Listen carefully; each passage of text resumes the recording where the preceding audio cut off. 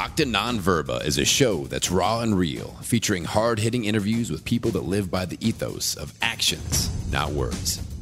Marcus Aurelius Anderson is a TEDx speaker, best-selling author, veteran, and leadership and mindset coach. With this show, you get to join Marcus as he goes inside the minds and experiences of the world's most successful warriors, leaders, entrepreneurs, and experts. With each episode, you're going to get the philosophies, concepts, tactics, and strategies these leaders use to turn adversity into victory. Live an extraordinary life based on actions, not words. Now, here's your host, Marcus Aurelius Anderson. Octa Non-Verba is a Latin phrase that means actions, not words. If you want to know what somebody truly believes, don't listen to their words. Instead, observe their actions. I'm Marcus Aurelius Anderson, and my guest today truly embodies that phrase. Melissa Prieto is a coach, sports performance specialist. She's not just a specialist, she actually holds an MS in exercise and science human performance, and is a strength and conditioning coach that has coached different sports on a professional level, including MMA, which is mixed martial arts, soccer, MLS, and she's worked with Nike and Exos Performance. Now, she is currently the head strength and conditioning coach of professional MMA fighters and international promotions such as the UFC, which is the Ultimate Fighting Championship for those of you that are uninformed, Combat Global, and Bellator. She's been featured in different combat sports and sports science podcasts in both English and Spanish, and is part of the International Oxygen Advantage International Masters Instructors team. Melissa, thank you so much for being here today. I probably should have just hit record from the beginning, but I think that we're going to do some fantastic stuff. So thank you for taking the time. No, thank you for having me. So I've done martial arts since I was 12. I've done mixed martial arts. I've done some other things, and I've instructed people before, but nothing to your level. But what I have found is it seems like there are some people that have this idea that you have to be this old school coach or instructor who doesn't have any certifications. And that's kind of what works because you've been there and done that. And then there's the other end of the spectrum where people are like, no, I have all these certifications, but they sort of hide behind those like a crutch, and they don't really have the experience. They can write out a performance outline, but the actual interaction with that person that's getting ready to compete, anticipating things that they don't see, pointing out their weaknesses in a way where they will actually be willing to take that sort of critique. How do we get to that place? Because you've been doing this for a long time. What is one of the biggest misconceptions that you see when it comes to trainers?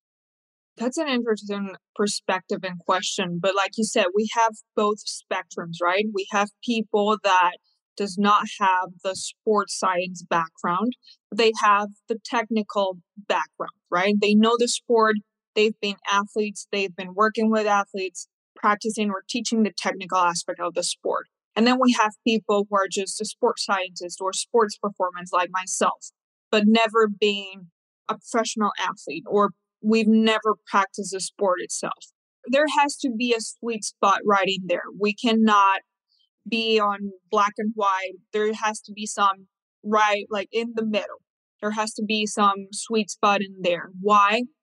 Because we need to understand the sport itself. And I'm going to talk about from the side of sports science and performance.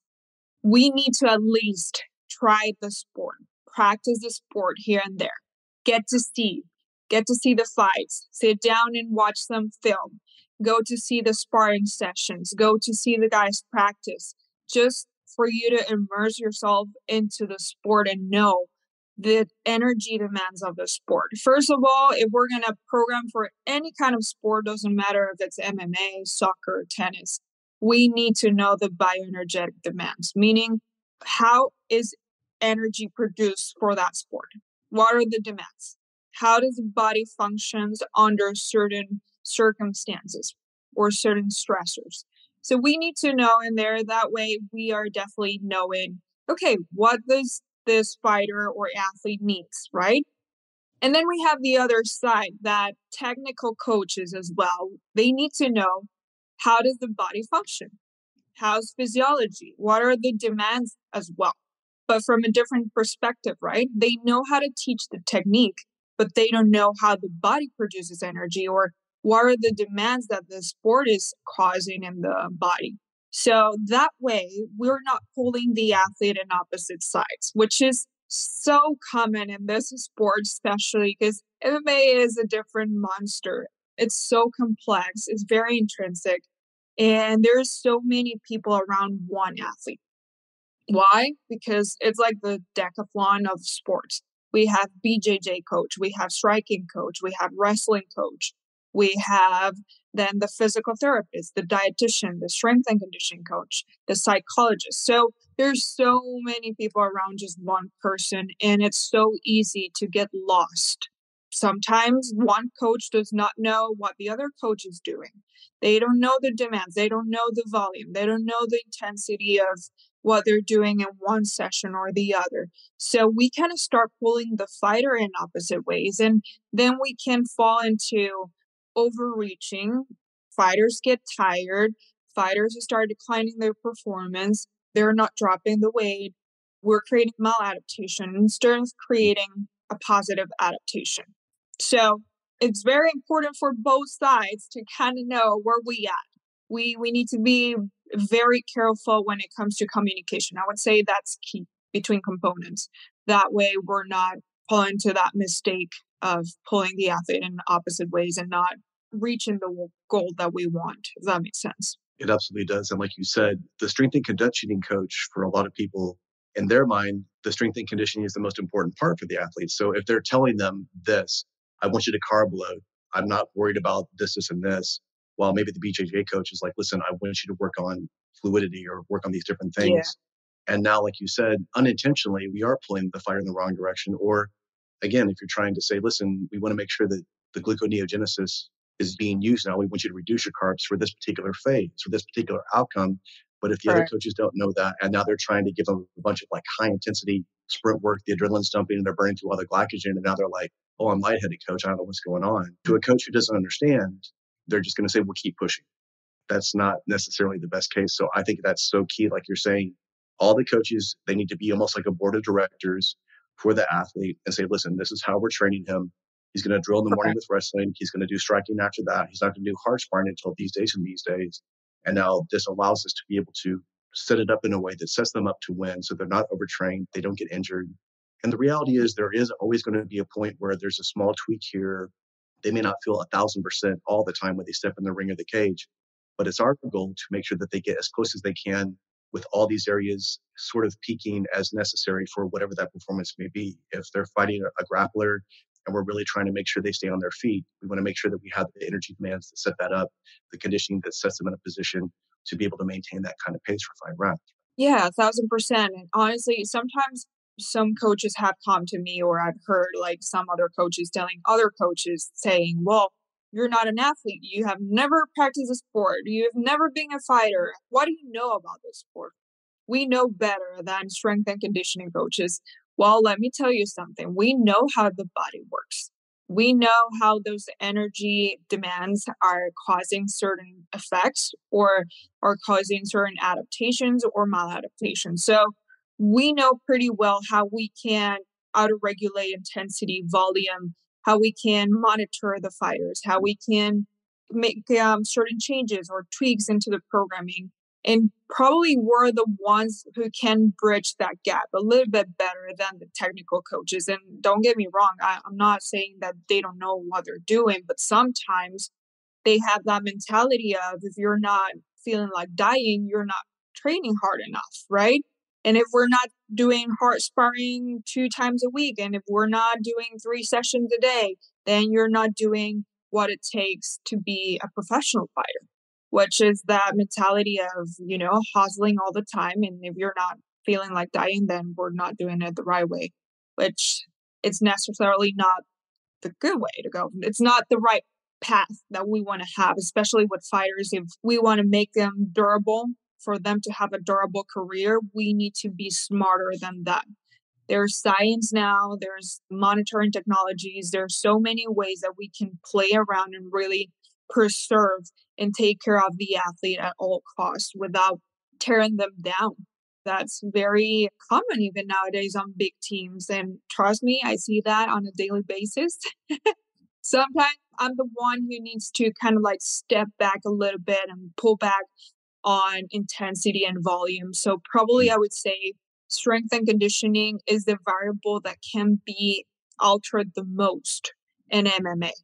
Why? Because sometimes egos. Sometimes we don't get to talk to technical coaches and sit down and say, okay, this fighter needs to step down a little bit, needs to have more recovery days, needs to do more technical work, needs development instead of just going on hard drilling or hard sparring. We need to preserve certain things in their health. So what we do is, okay, we leave egos outside.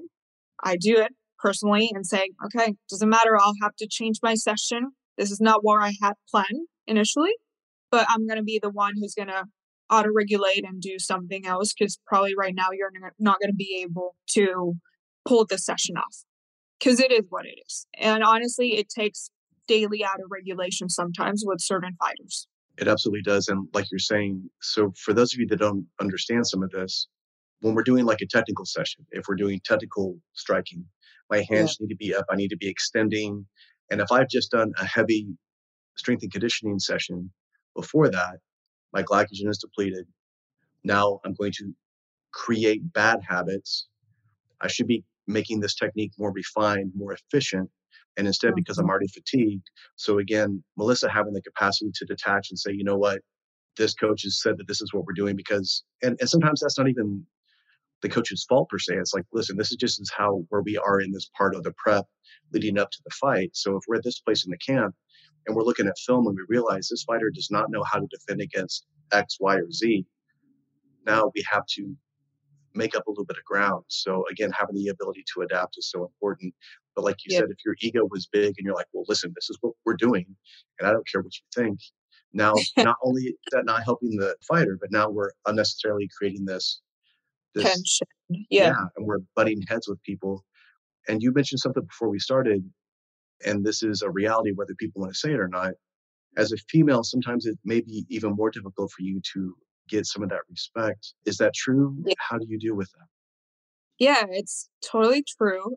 I feel like I've been able to make a name for myself in this industry and put myself in a good position. I would say I've been blessed enough to work with good athletes, high level people.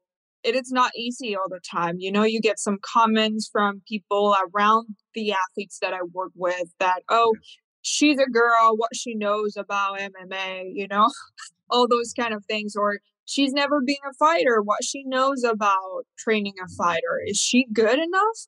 There's some comments because I get my athletes sometimes that will come up to me and say, oh, so and so asked me if you were like really good, if you were legit. Sometimes I just laugh. And what I've done with my career is I just allow my results or the results to speak for themselves.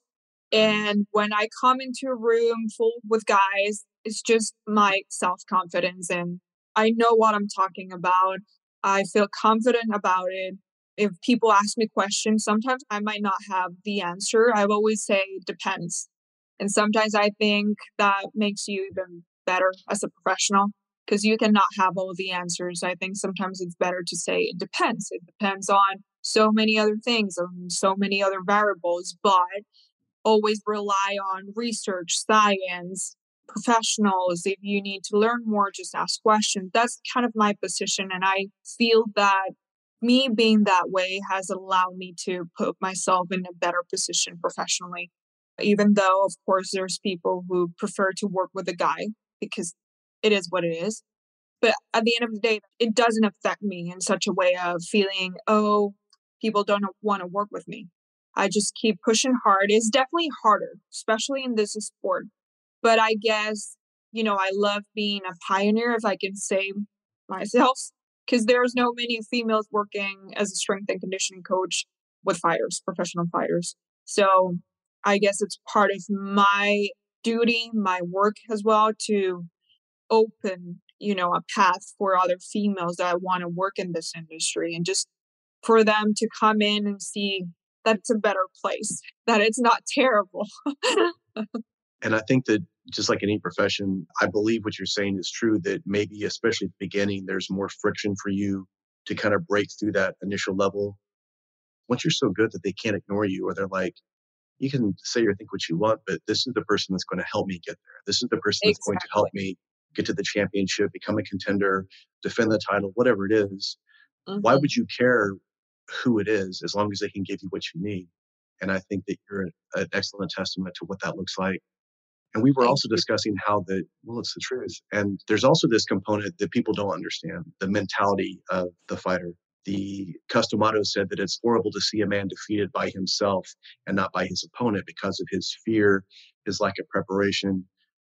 And as a fighter, unless they've actually been through it, and like you said, when you're immersed in the culture, you see it. You see the change.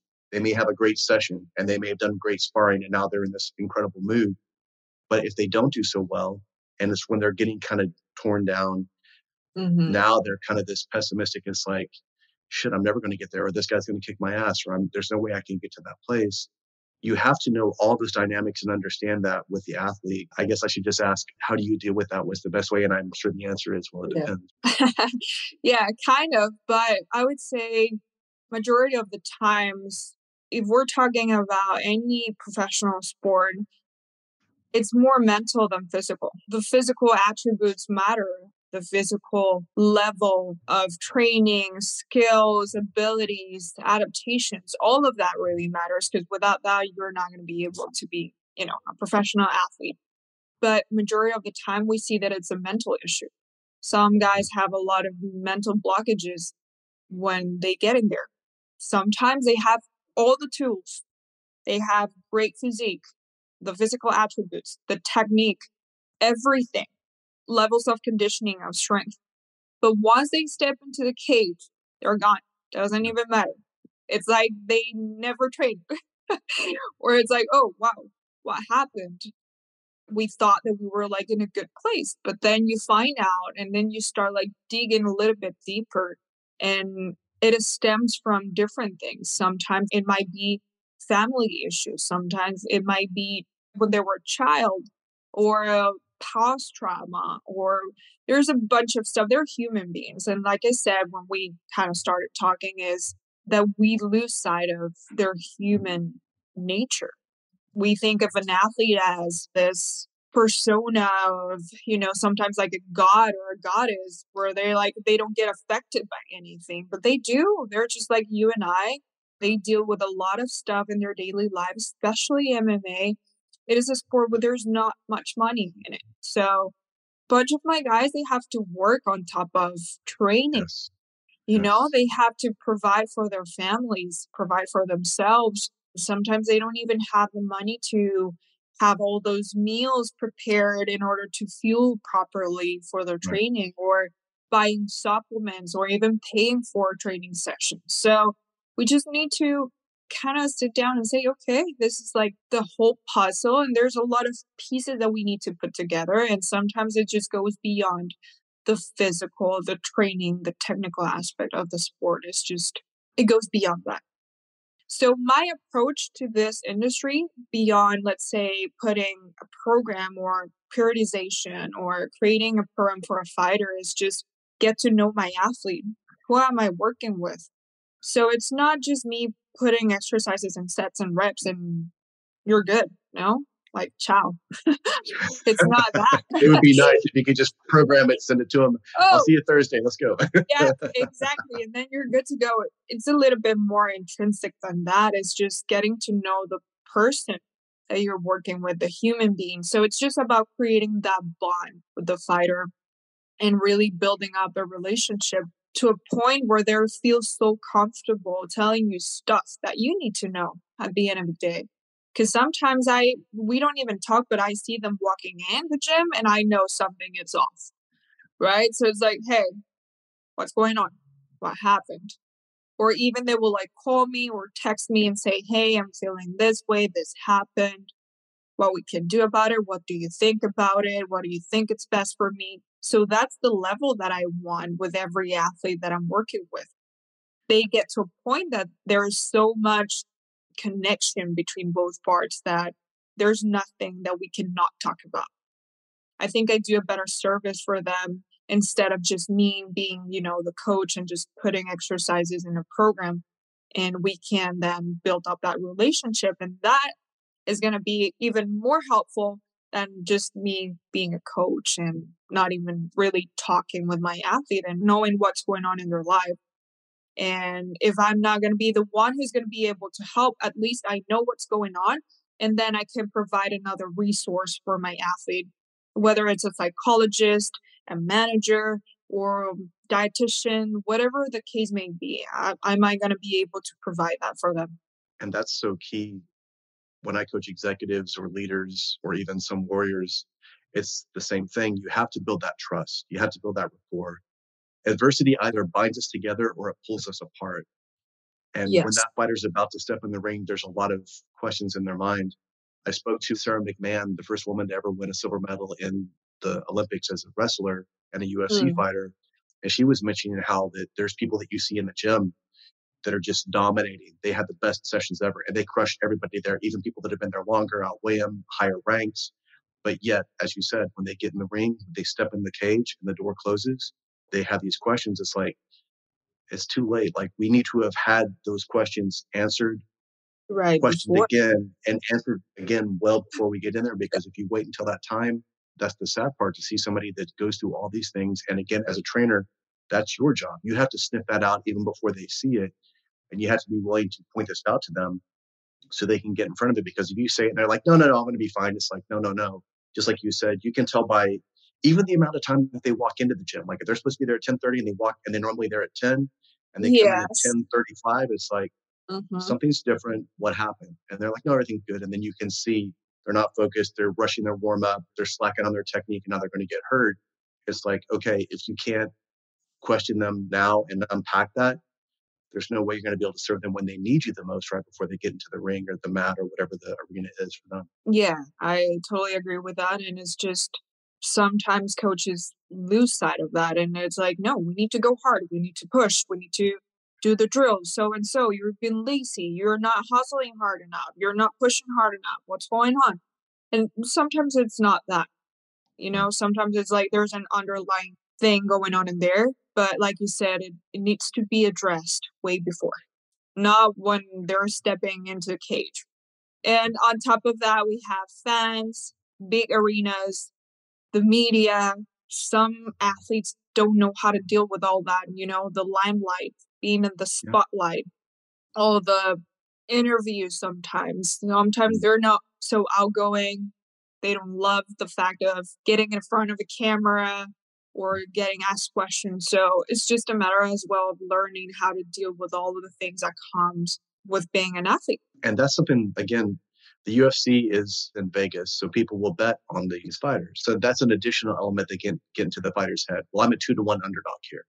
Or I'm getting DMs from people on whatever social media I'm on that's saying, I just put 10K on you. You better fucking knock this guy out in a second or something like that. Mm, It's like, this is not at all what that fighter needs. Like, this fighter just needs to go execute on their plan and be present to that moment so that they yeah. can actually perform. But if they have all this additional ancillary stress that nobody else really thinks about, then that can absolutely be the straw that breaks that camel's back. And you were Mhm. saying also how that there are these metrics that you look at as a trainer, as a strength and conditioning coach. Is heart rate variability in there? What are you kind of looking for these kind of ideas to give you this metric of where we stand and how they're adapting, or if they're overtrained, or what their next level of training needs to be? Right. So heart rate variability is one of the tools that I use as a monitoring tool. Yeah. So I might use heart rate variability, Mhm. acute workload ratio, and I'll tell you what is it. Sometimes counter movement jump as a fatigue index as well. Or even just simple questions like RP scale, like how hard was training today? Or Yeah. even like, how do you feel? Do you feel tired? Yeah, I'm crushed. I'm like super tired. I feel fatigued. I don't feel like going. Sometimes even that type of feedback is the easiest and the most accurate one, right? Or like I said, the way that they walk in the gym, you can tell right away, like, they're not so ready to go hard today. But heart rate variability, it's a really nice way and it's accurate, I would say, metric. It's different than just asking a question, right? Because we have data in there. So heart rate Yeah. variability is just a good way to know how the autonomic nervous system is working. Are we overstimulating your nervous system, or we're in the sweet spot, or we're just not training enough? So the more variance we have in heart rate, the better. That means there is readiness in the athlete. So the athlete is ready to go. If there's not enough variance in the heart rate, then something is off. It's either we're overreaching because it's kind of hard to overtrain, but there's cases. Definitely, there are some cases. And also we can tell, oh, your sleep quality, it's not good enough. You're not sleeping very Yes. well. You're not hydrating enough.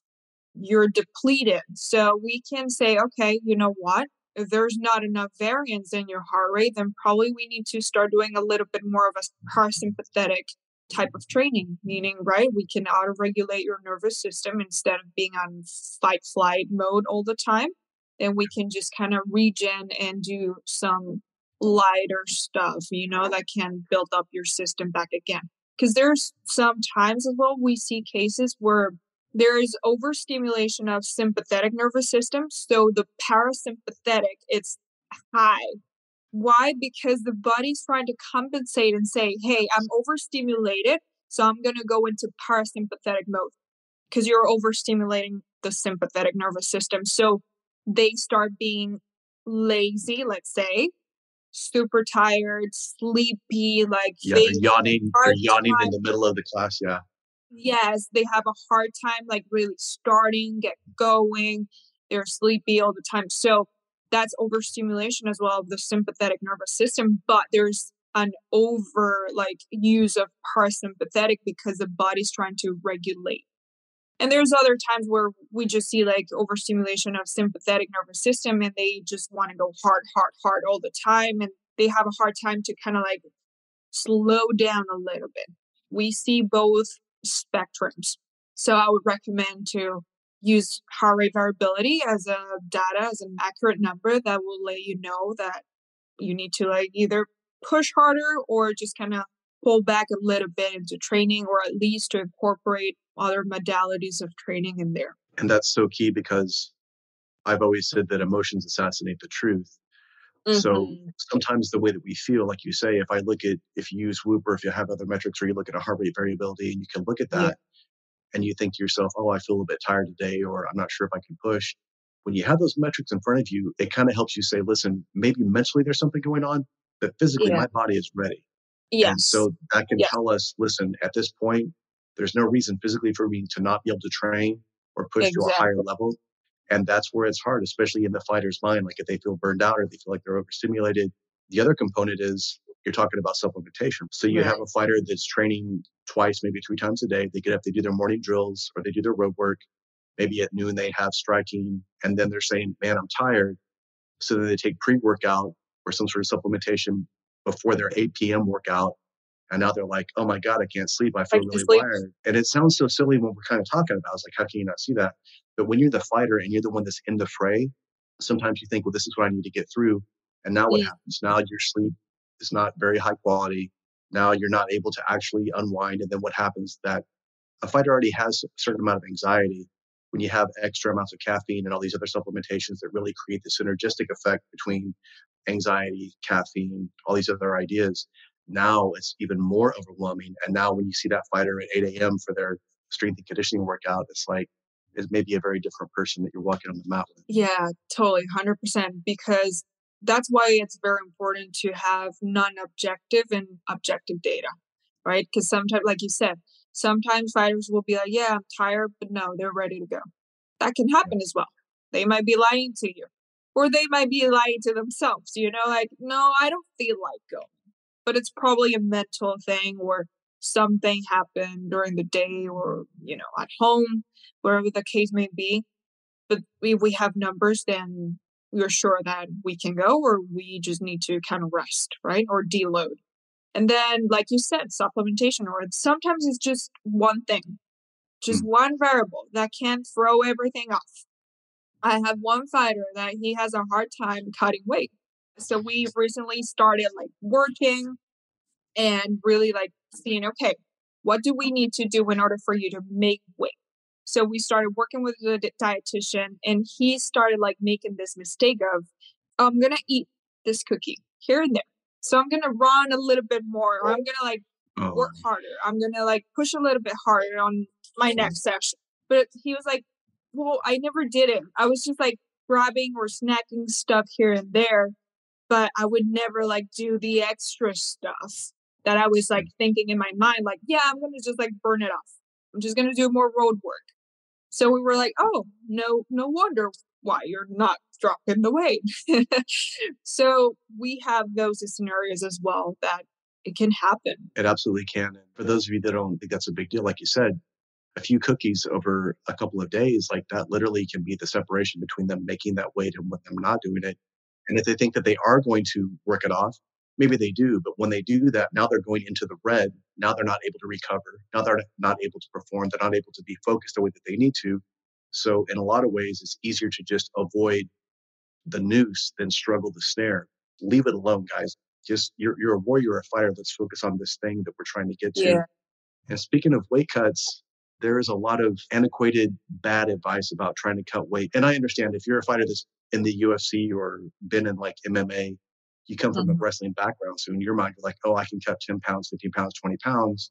But eventually, especially if you're a fighter that's putting on muscle, especially if you're getting better with your metabolism, if you do that, one, it's not sustainable. Two, there's a lot of health risk in there. So tell us about how it's normally done, then tell us about the dangers, and then tell us what you do with your athletes to make sure that they can be healthy, show up and perform the way that they need to.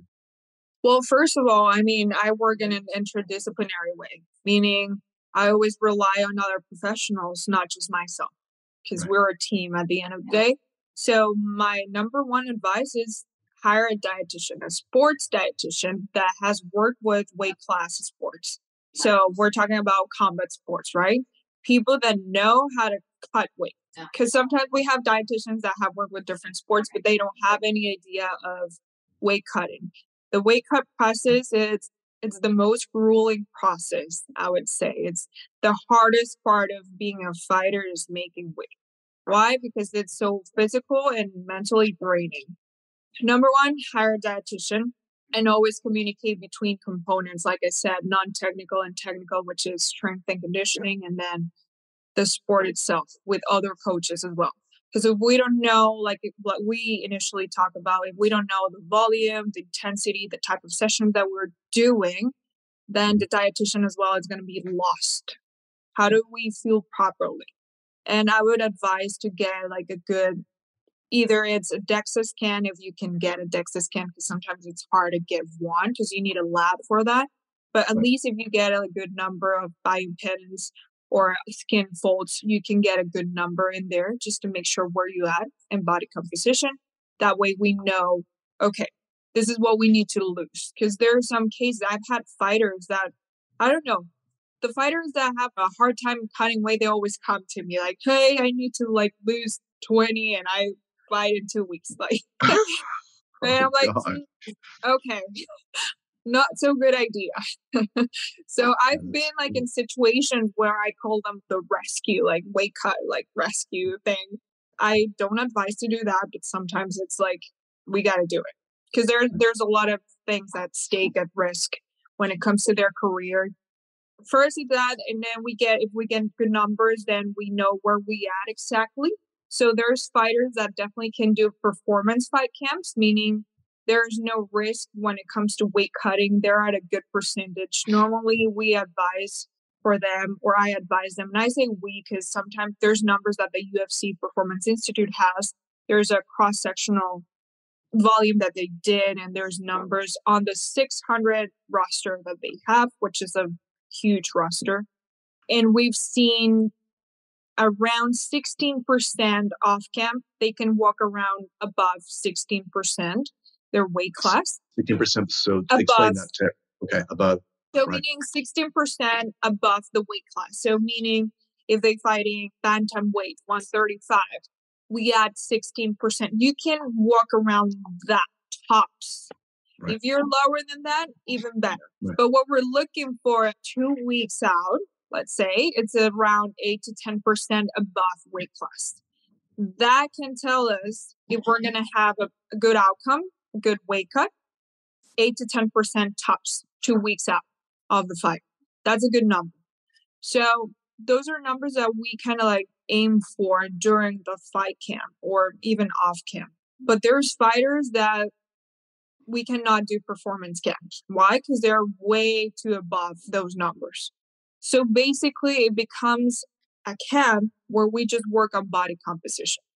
We cannot do much about power development. We cannot do much about speed or change of direction. It's more about cardiac output, longer intervals, more about work capacity, really working within certain ranges of heart rate, they can start dropping the weight. It is not the best thing, honestly. Those are the camps that I hate. I don't like them. You cannot do like a lot of adaptations physically. So I sit down with them and I say, listen, you're way above the weight class. So this is going to be just like a body composition camp. There's not much about power development. You cannot come to me and say, hey, Melissa, I want to be super powerful. Like I want to have like that knockout power. I want to be fast. I want to be explosive. I want to be able to go round after round without getting tired. I'm like, that's not going to happen. Okay. Number one priority right now is making weight. So we need to make adjustments around that.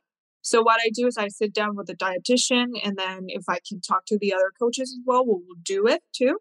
And if not, it's majorly, I would say, communication between strength and conditioning and the dietitian. We have like a monitoring sheet where we have the number of sessions, RPE scale, minutes of work, what were we doing? That way the dietitian starts adjusting depending on the intensity, right? So fueling properly around training and then start like cutting those calories and start depleting, because pretty much in those cases when they're so above the weight class, it's just being depleted. Sometimes it's like eating very few calories, not what we want or probably the best scenario, but it's just what it takes for them to start kind of dropping.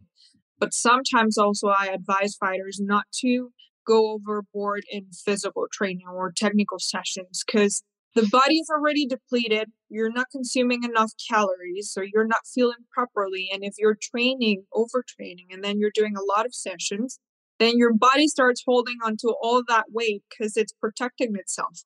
It's saying, no, it's not feeding me. I'm going to hold onto everything. I'm not going to drop the weight. I know, because I have a case right now with a fighter as well. They get so worried and anxious that they start doing everything. I want to go run. I want to go swim. I want to do strength and conditioning. I want to do 2 sparring sessions and wrestling and this and that so I can drop the weight. And I'm like, wait, where are you going? If you start adding so many sessions and a lot of things on your plate, your body is going to start getting confused and it's not going to like it. Calm down. Just allow your body to adapt to the process. Just follow whatever the dietitian is telling you about, and then we can just see how are you reacting to the program itself. And it's kind of like it, right? And by itself, the weight cutting process, it's like it depends on the fighter's needs and also what they like when it comes to weight cutting. There's guys who like to, or athletes that love cutting weight in the sauna. There's other athletes that love the bath. So we need to make sure, like every time that I work with a fighter, I always ask a bunch of questions. We do like a whole history when it comes to strength and conditioning, but also weight cutting history. How you have cut weight before, how many pounds you normally cut, which methods do you use? That way we know, okay, what the fighter kind of like feels more comfortable with when it comes to the weight cutting process. There's fighters who get a lot of anxiety from the process because they've had that cause in the past. When it comes to that, we do follow a heat acclimation process. And like I said, the UFC Performance Institute has a heat acclimation process. They have a new one right now, but we've been using that with some fighters that get anxious or like PTSD from weight cutting. So we kind of adjust the fighter to be acclimated to that process. So there's some sessions that we do every day or so with certain time, hydration process and all of that. So the body becomes acclimated to the process of weight cutting. And we've seen great results because when the time comes to really cut weight, the body is already adapted. And then the water starts dropping. Because there are some cases that we've seen as well. The body's so stressed out that it will stop sweating. No sweat. And we're like, he's been there like for 30, 35 minutes and not sweating. So when we do heat acclimation, that allows the body to kind of really like drop the water and start like sweating because we hydrate themselves like during the process of heat acclimation. So it's not like the weight cut that it's so grueling that you're depleted, no carbs, no fiber, no sodium, no water. It's not like that. The heat acclimation process is just like a training for the weight cut. And sometimes there might be like mock-ups, like weight cut mock-ups. Yeah, that gets them mentally acclimated. And like you're saying, if this fighter thinks that doing more is going to be the answer, they don't understand that they're actually setting themselves up to fail. Or again, that's when the fighter gets injured. That's when the fighter loses focus for just a second and now they tweak their shoulder or their knee or whatever it is, or an old injury comes back up because they're not being present. And had they just not eaten that cookie, or had they just drank more water when they were supposed to and got acclimated in a heat capacity, now they feel, because that's where that confidence comes from. And back to the beginning of the conversation, we talked about how when the fighter steps in the ring, everything you've done up to this point, now it's out of your control. And now you have to step in here. So doing all these steps, and like you said, talking about their mindset, their strength and conditioning, understanding their biometrics, what's going on, their glycogen levels, all these things, it's so key because now you can give them the advice they need. Because, and here's the thing, unless you fought in the ring, or even if you have, when you're on the outside, it's very easy to critique that person. Hey, keep your hands up. Hey, you're not exploding into that shot. Hey, you're not sprawling the way you're supposed to. Well, yeah, because you don't have the adrenaline dump, the fear, the anticipation, the anger, whatever it is. But it's too late at that point if I'm on the outside trying to yell at this person. If I was actually doing my job properly, like you said, I get to know who this fighter is. I know what their tendencies are. I understand that they may be the person that's very aggressive when they train, hoping that that's going to allow them to get where they need to go. But again, as a coach, sometimes our goal is to pull them back. It's like, no. I want you to pump the brakes a little bit. I want you to try to get a nap this afternoon. I want you to do this, and this. Again, sympathetic, parasympathetic, all these things will serve them in the long run. But you've been there so often. You've been there with different fighters. You can see the lay of the land well before they do. And that's why you're at the top of your profession. Thank you. Yeah, definitely. I mean, it takes that clinical eye, with time you get the expertise and you kind of already know, because every one of the, athletes that I work with, they're totally different from weight classes, personalities, background, culture, everything in between. So you got to be flexible enough and you got to be very careful the way that you handle stuff as well with certain fighters. Not everyone likes certain stuff, and you need to be able to be a good communicator with your guys and your athletes, because it takes time. It takes time to get to know them, but as fast as you start getting to know them, then you will realize okay, we need to work on this. We need to adjust this or do that, or you know what? Hold on, you're going overboard on this.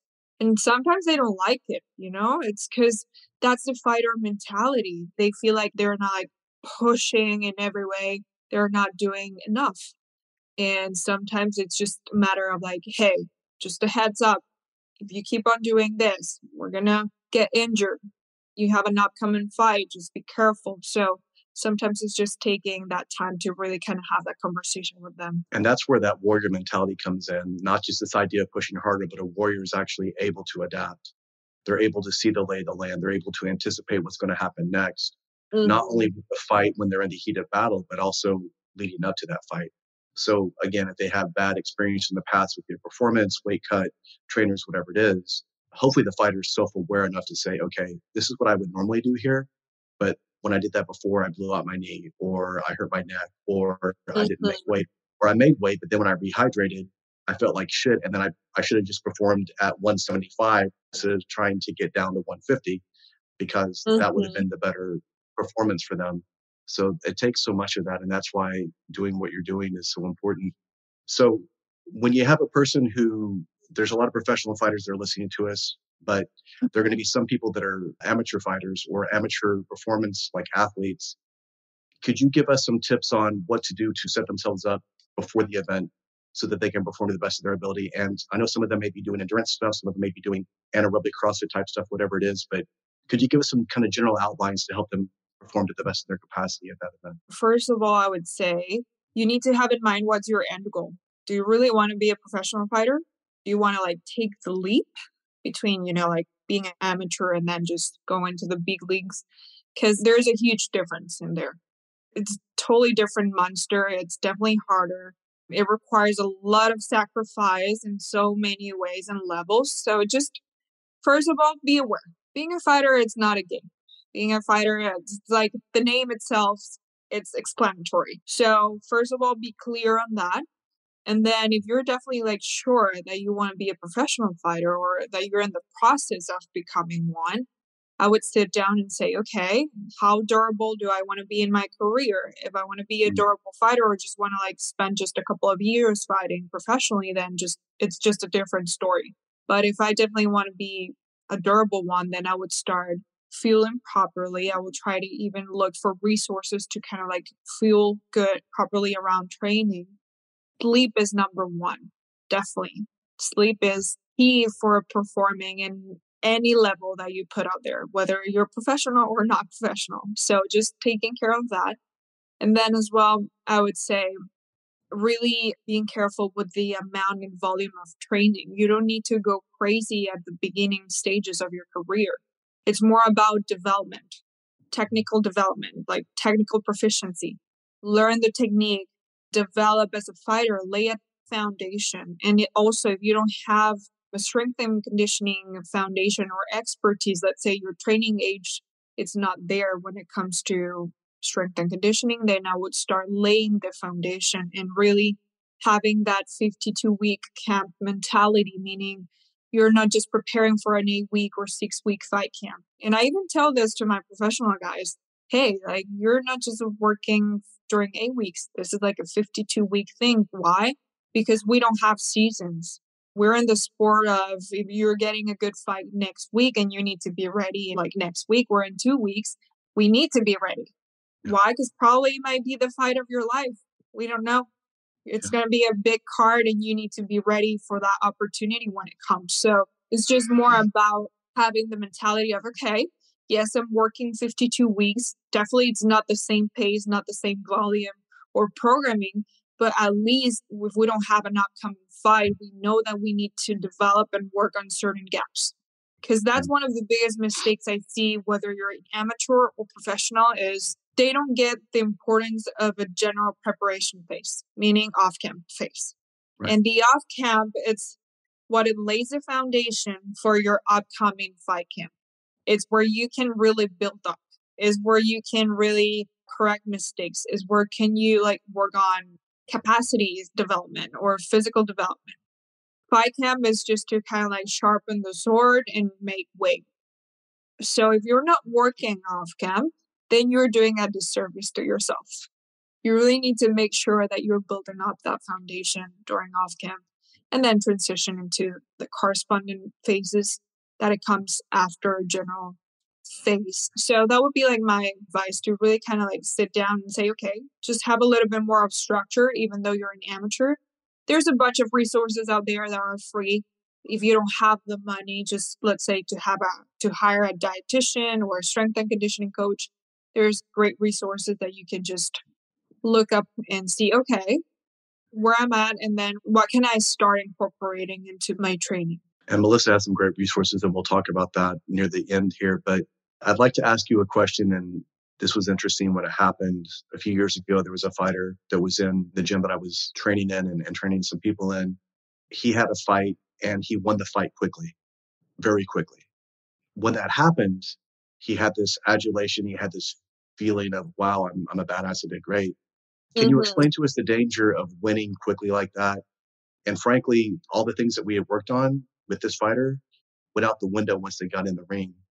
So tell us about the danger of winning a fight quickly like that, especially if you weren't doing the right things. Danger meaning mentally or physically? Both, yes. Both. Well, I mean, if it wasn't part of the fight plan, then something else happened in there. And there's different scenarios that I don't know the person, you know better about this case, but I've seen cases where, let's say, the fight plan has been followed, but it's not working. And then the fighter sticks to the plan and they end up losing. And then when they go out, there will be like, well, I was following the plan. I was listening to my corners. I was doing everything and it didn't work. And I panicked. I didn't do anything. So this is why I tell to my guys sometimes, I'm like, okay, yes, you have a fight plan, but if you see that it's not working and then you have the proficiency and then you know how to do it and win, then just take action. Don't just wait for your corners or someone to scream at you that Right. what you need to do, because at the end of the day, you're the one who steps into that cage and fight. So you're just fighting on your own. But there's also other cases or scenarios where like, oh, I just don't listen to my coaches and I just do whatever I want. Then there's no respect for the work of your coaches. There's no respect for what they're doing and all the work, hard work they're putting into you. So that's a total different story. And it's more like about sitting down with the fighter and saying, hey, we're doing this for you. We're a team, but there's also some levels as well of hierarchy that you need to respect. Absolutely. And if you're not going to be able to follow through, then you're not going to be able to be part of this team. And it is what it is. So it just kind of depends on the relationship between coach and athlete in there. And like I said, sometimes that can get up into your head and be like, oh, I did great. I don't need anyone. I don't need coaches because I can do it myself. And then you become so cocky that eventually time will tell you that you're wrong. It's life. And Yes. life and in fighting, it will knock you down at some point and it will make you realize that you're not so good, that you definitely need guidance, and then definitely you need to really be careful, because sometimes if you end up doing whatever you think it's best and doing whatever you want without following a structure, you can put yourself as well into physical danger as well. And that's why it's so important, because in that moment, you have to decide, you have to figure out what the right thing is. In the heat of battle, we're clouded. Your vision gets really small. Even there's been times when you can yell at that fighter from the ring, or you've been the guy in the ring. You can't hear anything. No. You can maybe hear the breathing of the guy that you're fighting. Yeah. And everything else goes black, even though it's so loud around you. So there's a lot of stuff that people don't understand. And that's kind of what I was pointing out, because to this fighter, they thought that they had done well and they won the fight handedly. And even after we had dinner and we celebrated, it was like, we're really proud of you and you did great. But when we showed the film, it was when the light bulb went off and he was like, holy shit. It's like, yes, look, you dropped your hands here. Look, you telegraphed that technique. Look, there were 3 places where you should have been able to cut this off before it got to there. Now you had a better technical prowess in this particular range. You happened to be taller. You had a better range for your kick or your punch, so you were able to connect. And there are always going to be those situations. But in the end of the day, sustainably, everything leading up to that, other than that one punch that knocked them out, everything you were doing was wrong. And it's hard for them to see that, especially when they're victorious and people are like raising them up, or they're jumping on the side of the cage and they feel like they're superheroes. So that's where that humility of the warrior comes in. And I'm going to say something that probably is going to be polarizing, but hey. Yes, do it. Sometimes I think it's better for certain fighters to lose. Absolutely. Seriously. Sometimes I believe certain athletes need to lose. Why? Because they need that wake-up call of reality and just to kind of like, hey, humble yourself, because otherwise you're going to get lost into this. And you can tell not even by when they step into the cage, but the whole process of it, they're so into that persona and them being certain way that you're like, not my friend. You need to just step down and be humble, and because otherwise life is going to humble you and it's going to be in front of everyone. But sometimes what it takes for them to realize what it really takes, and it's really just a humble experience, I would say, just a live experience. And definitely some fighters need that, because it's when you learn, not when you win. It's when you lose, when you learn. So that way you can correct a lot of things and just, realize where you're standing and say, okay, this is what I need. This is the people that I need around me and my team. This is the decisions that I need to make, or the behaviors that I need to have during my prep. Yeah, pain and discomfort are the best teachers, and humility prevents humiliation if we're willing to deploy it. I want to be respectful of your time, and thank you so much for everything that you've given us. What I was wanting to ask you was, again, adversity for many times, that's what is our litmus test that helps us see what we're really made of, because it strips away all the stuff that we're not, and it gets down to who we really are. And for fighters, we run into that over and over again. And as a trainer, you've run into that. But to do what you're doing, you have to have gone through some hardship in your life and overcome it to be able to want to walk this path. Can you tell us about an adversity that you faced that at the time you didn't know if you would make it through, but yet once you got around it, once you got through it, you saw the gift in that adversity? Wow, I have so many. Yeah, like I would say for my background, I come from a different country. This is my second time moving into a different country. So I guess that's one of like the biggest changes and adversities that you can face as well. This is my most recent one. I moved here to Florida 11 months ago, just with one suitcase, with my dreams, and just say, you know what, I'm just going to take the leap and do it because I want to do it. I just want to make sure that I'm really living my purpose, and no one is going to come to me and say, oh, you should do this, or someone is going to tell me their story and I'm not going to be able to live it myself. So that was one of the times as well, the most recent ones. But also, like, I've dealt with personal losses. Like my father, I didn't get to know him. He died before I was born. It's just been my mom and I, and she has done such an amazing job. She's the best. And, you know, like dealing with that as well. And then I lost like my grandpa and my uncle under a terrible circumstance, violence, I would say. So it's like I've dealt like with a couple of things in life, you know, and every time you just realize how resilient you are. And sometimes we believe that you get thrown out of stuff that you are not going to be able to overcome, right? But it's just a matter of perspective. Life is just a matter of a perspective. Majority of the times you can feel pity or, you know, for yourself and just cry, which is not bad to cry. I do it once in a while, not gonna lie. But it's just like, okay, I get a good cry and then just like, no, no, no, no, I got this. Let's get going. And for me, being here, being a different experience, coming here with, like I said, one suitcase and then nothing. But I was like, I came here and started like working with a good people, good team, and just building up for myself as well. And just kind of believing in myself. Because sometimes it's just, you just got yourself. You got to believe in you. You got to believe in your dreams and that you're capable enough to really make it and conquer whatever you need to conquer in life. So it's just life. The game of life is going to throw you up so many times and it's going to humble you and it's going to throw you a lot of bull curves. So it is what it is sometimes. And that's it. I mean, adversity forces us to level up. And Yeah. there are some people that go through hardship and they just stay stuck in that place and they never grow from it. What is it that makes one person stay afraid and never live their purpose, and another person that says, you know what, fuck it, I only have one life, I'm going to go out there and do this? Is that something that's just born within us, or is it something that we cultivate, or does it take that adversity to kick us in the ass and say, listen, you don't have any other choice? What are you going to respond to now? I guess it's a mix of both. Honestly, I can see that in myself from my culture and my mom and the way she is. It was the way she raised me up. She always was like, no, no, no, you need to be brave. You need to like take the leap. You need to go push. Doesn't matter. If you make mistakes, it's fine. It's part of my culture. And as well, I saw that in my family, like from South America and Colombia, we're like naturally, we like to push. We like to, Yes. you know, go beyond. Even though we might not have the resources, we create them. That's a very cultural thing over there. If we don't have a way, we just figure it out. Either create it, invented, whatever you want to call it. So that's a very cultural thing, but also the way that you're raised. It also kind of like impacts the way that you perceive things or push through in life. But also, I would say it's just human nature of the fear of uncertainty. But there's nothing certain in this life other than you're going to die. That's the only certain thing in life.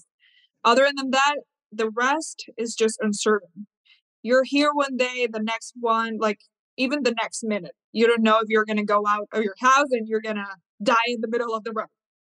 I think if we live through that lens of saying, hey, I just get one life, this is the youngest I am in my life at this point.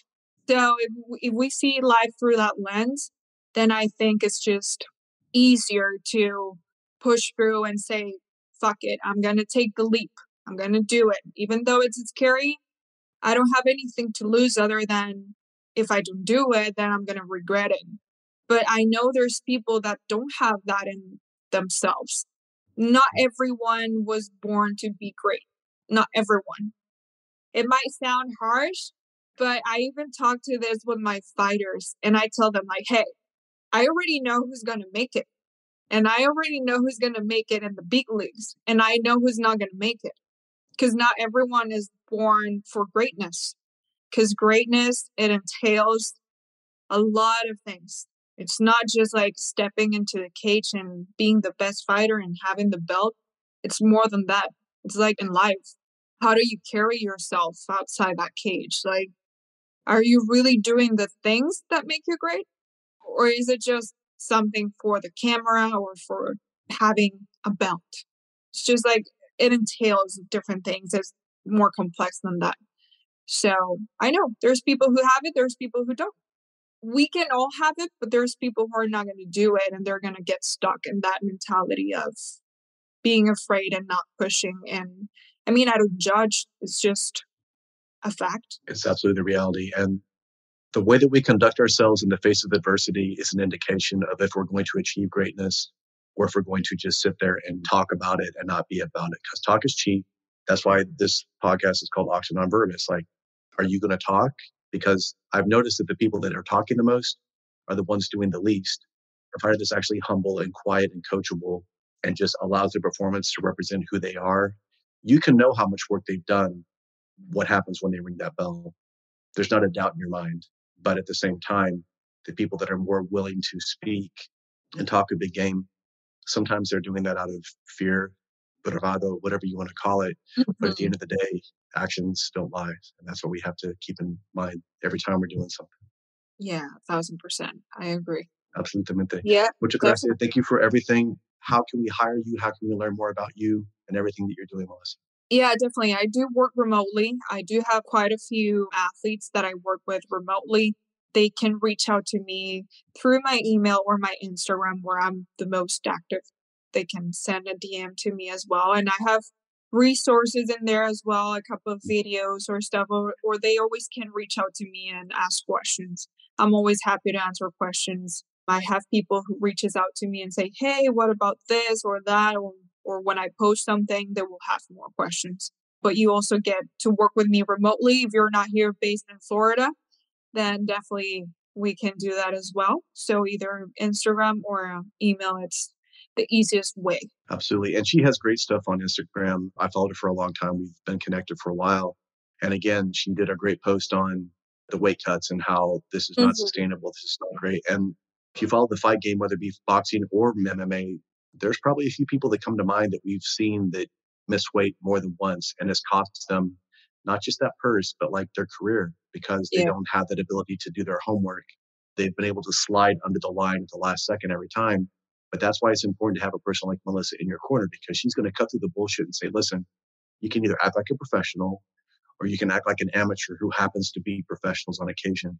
And if you're wanting to be great, you're not going to do it unless you're actually putting in the work and do it the right way. Totally. So you can reach out to me and there's resources out there. And if it's not me, I know there's quite a few. If you want to ask, I can send you over. I work with a bunch of great dietitians as well from the UFC.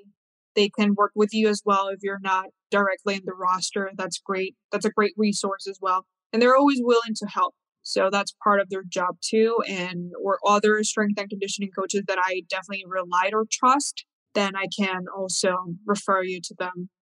So it's Melissa, double S, Prieto with double I, Prieto, Prieto.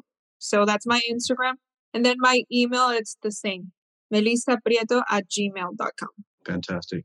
Thank you so much for your time. I look forward to talking to you again in the future, and thank you for the work that you're doing. No, thank you. Thank you for having me. This was such a great chat. Thank you. I think so too.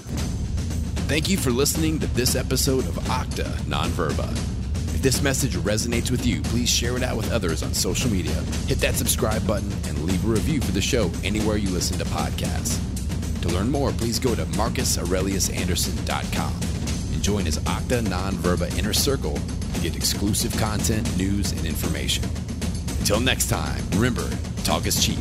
Live your life based on actions, not words.